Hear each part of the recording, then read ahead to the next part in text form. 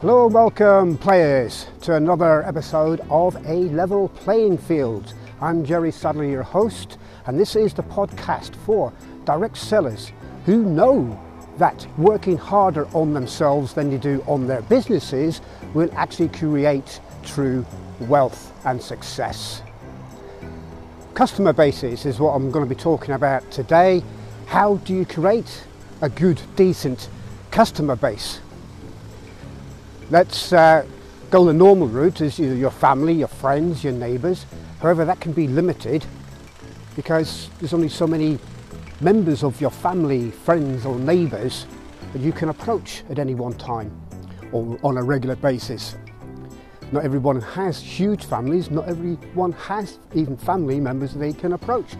So how do you create then a decent customer base?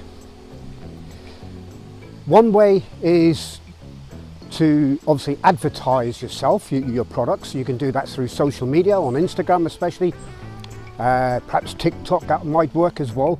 They're very brief little videos with you and your product, and you might get some traction that way. Well, certainly Instagram and Instagram stories seems to work very well for many people because you can make little videos there or just still photos or whatever with memes and so on. And you can advertise your products. Pinterest, that's growing again. You know, it went very, very quiet for a long while, but now Pinterest is growing again. You could start a Facebook group. Again, Facebook are looking closely at building groups for businesses or for engagement or for whatever, and Facebook pages, but mainly the groups because you get all the interaction within a closed community.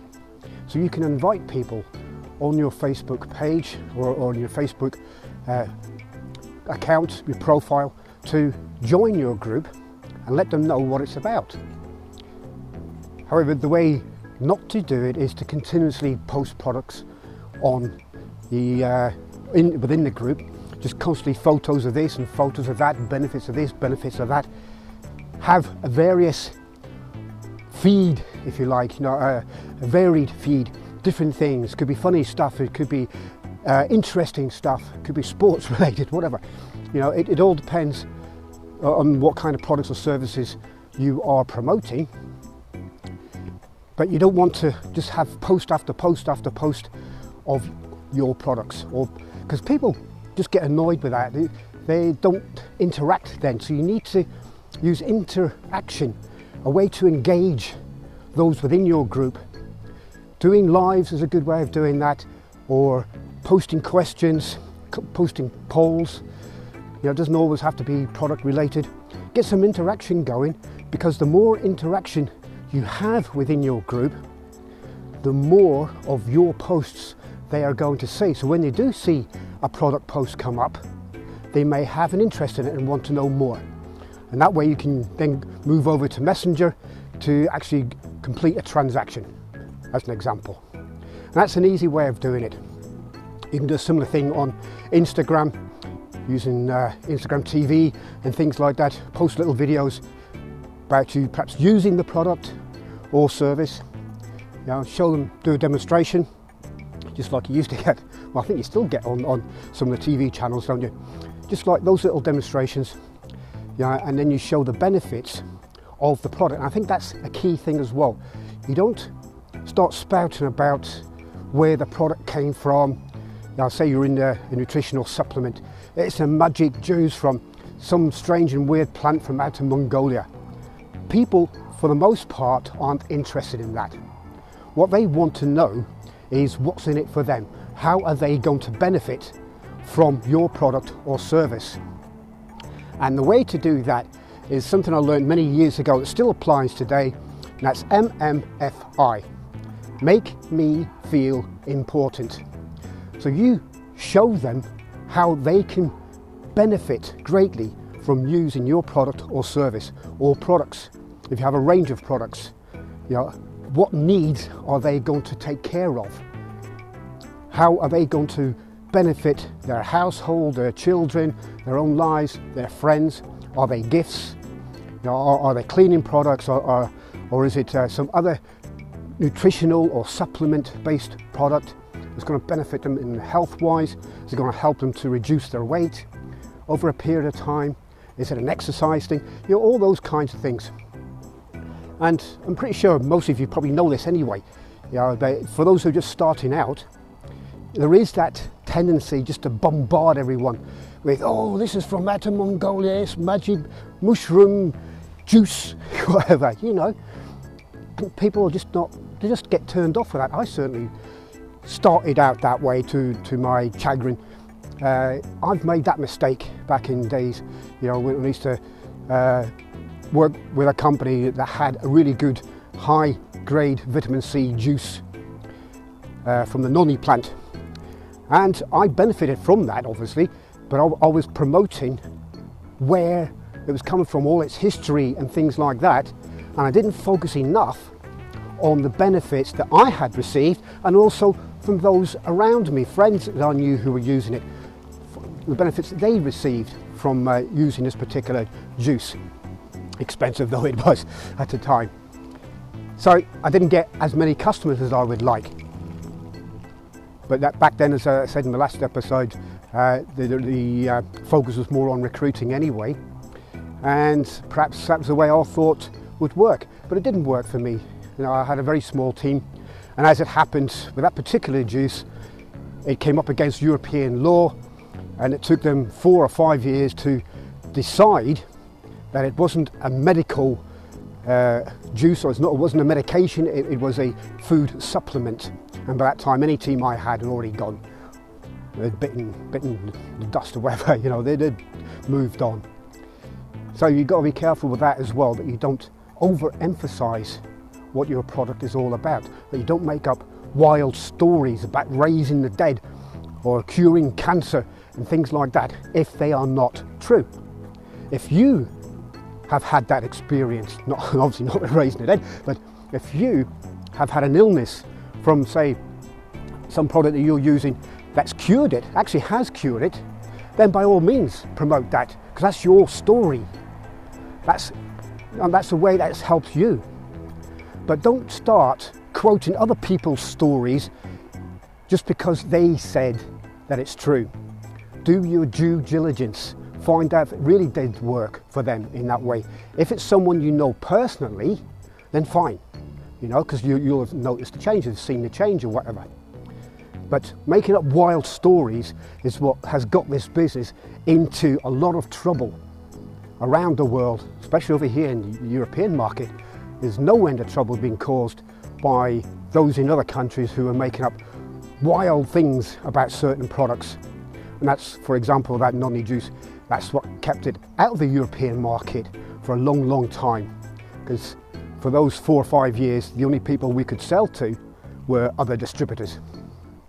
And that's the other thing I want to touch on as well. Your customers aren't distributors.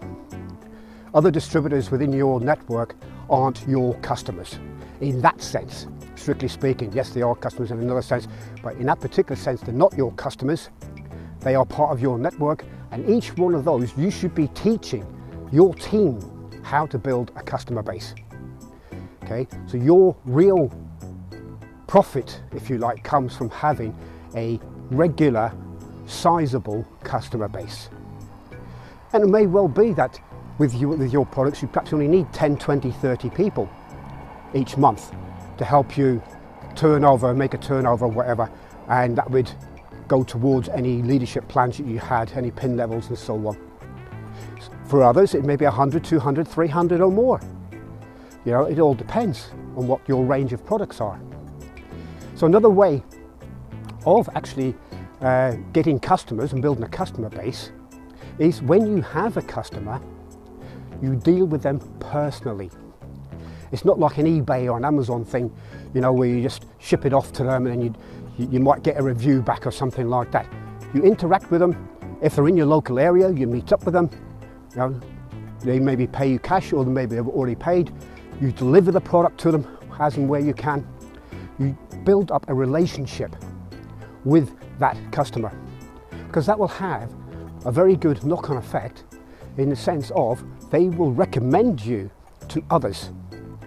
They will recommend your product to their friends, to their family, their neighbours, and that will also help to increase your customer base, because then you can perhaps as a reward give your customer a free product, you know, or a certain percentage of their next order for introducing other customers, and maybe in time they'll become distributors themselves, and they will have then automatically have perhaps a customer base that they've been kind of managing on your own, or on your behalf I should say. So building relationships with customers is very, very important. With the company that I've been involved with, like I mentioned Clean Easy before, and that's Viva MK. It's a catalogue based company where you put catalogues through people's letter boxes or in their post boxes, and then they choose whatever products they want from that catalogue. They put it out, their order form, with your catalogue for you to pick up a couple of days later. You then collate all your orders, order from your company, you get it obviously at the wholesale price, and then you deliver the products to each of the customers and you collect the cash from them on the day, or card, you can use card payments these days as well. And then you have that personal interaction with your customers. You chat with them, you listen to them, you know, you find out about their stories. You know, some of them may be elderly people, and you're the one that comes on a certain day, and that's what they count for, on to have that chat with you. You may be the only person they've seen that week. However, it's important to build those relationships with your customers, because I know of people who have benefited greatly for it. When Clean Easy went down, I'm using obviously because that was the last company I was with, when it went down, when it went under, basically the investors pulled out. They got into financial difficulties themselves and they pulled out. Clean Easy wasn't the only one, there's a few other companies that were involved as well. But when Clean Easy went down, that affected tens of thousands of people, both customers and distributors. Most of those customers, when Viva MK was born last year, just over a year ago, those customers came back because they were loyal. They'd been loyal Clean Easy customers maybe for a couple of decades, and they came back and stayed loyal to the distributors who would come round. You know, and they were able to rebuild their customer bases, and now, you know, they continue to do that obviously, and they continue to service their customers in a very good way, in providing value as well, and they are now making almost what they were making before.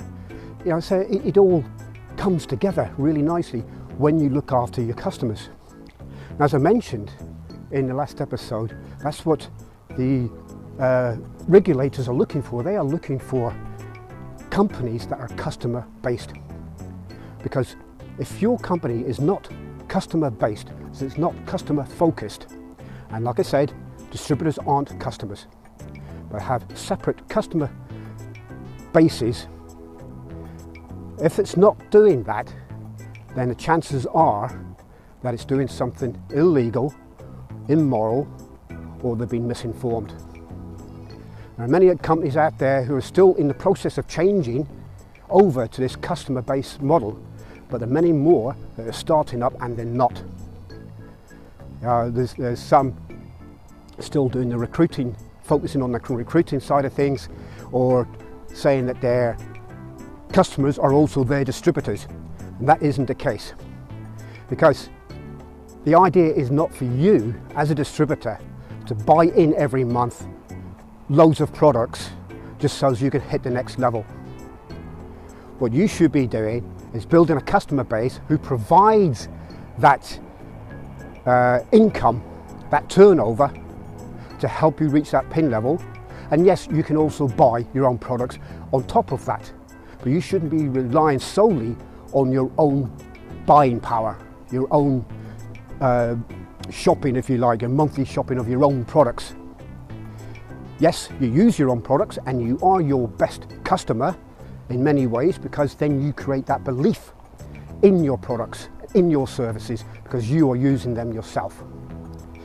But building a customer base is so important these days if you want your business to really thrive and last and continue to grow. And obviously the products have to be there, the products have to be at a good price that you would be willing to pay outside of your network. Not these overinflated prices that you get in many of the companies.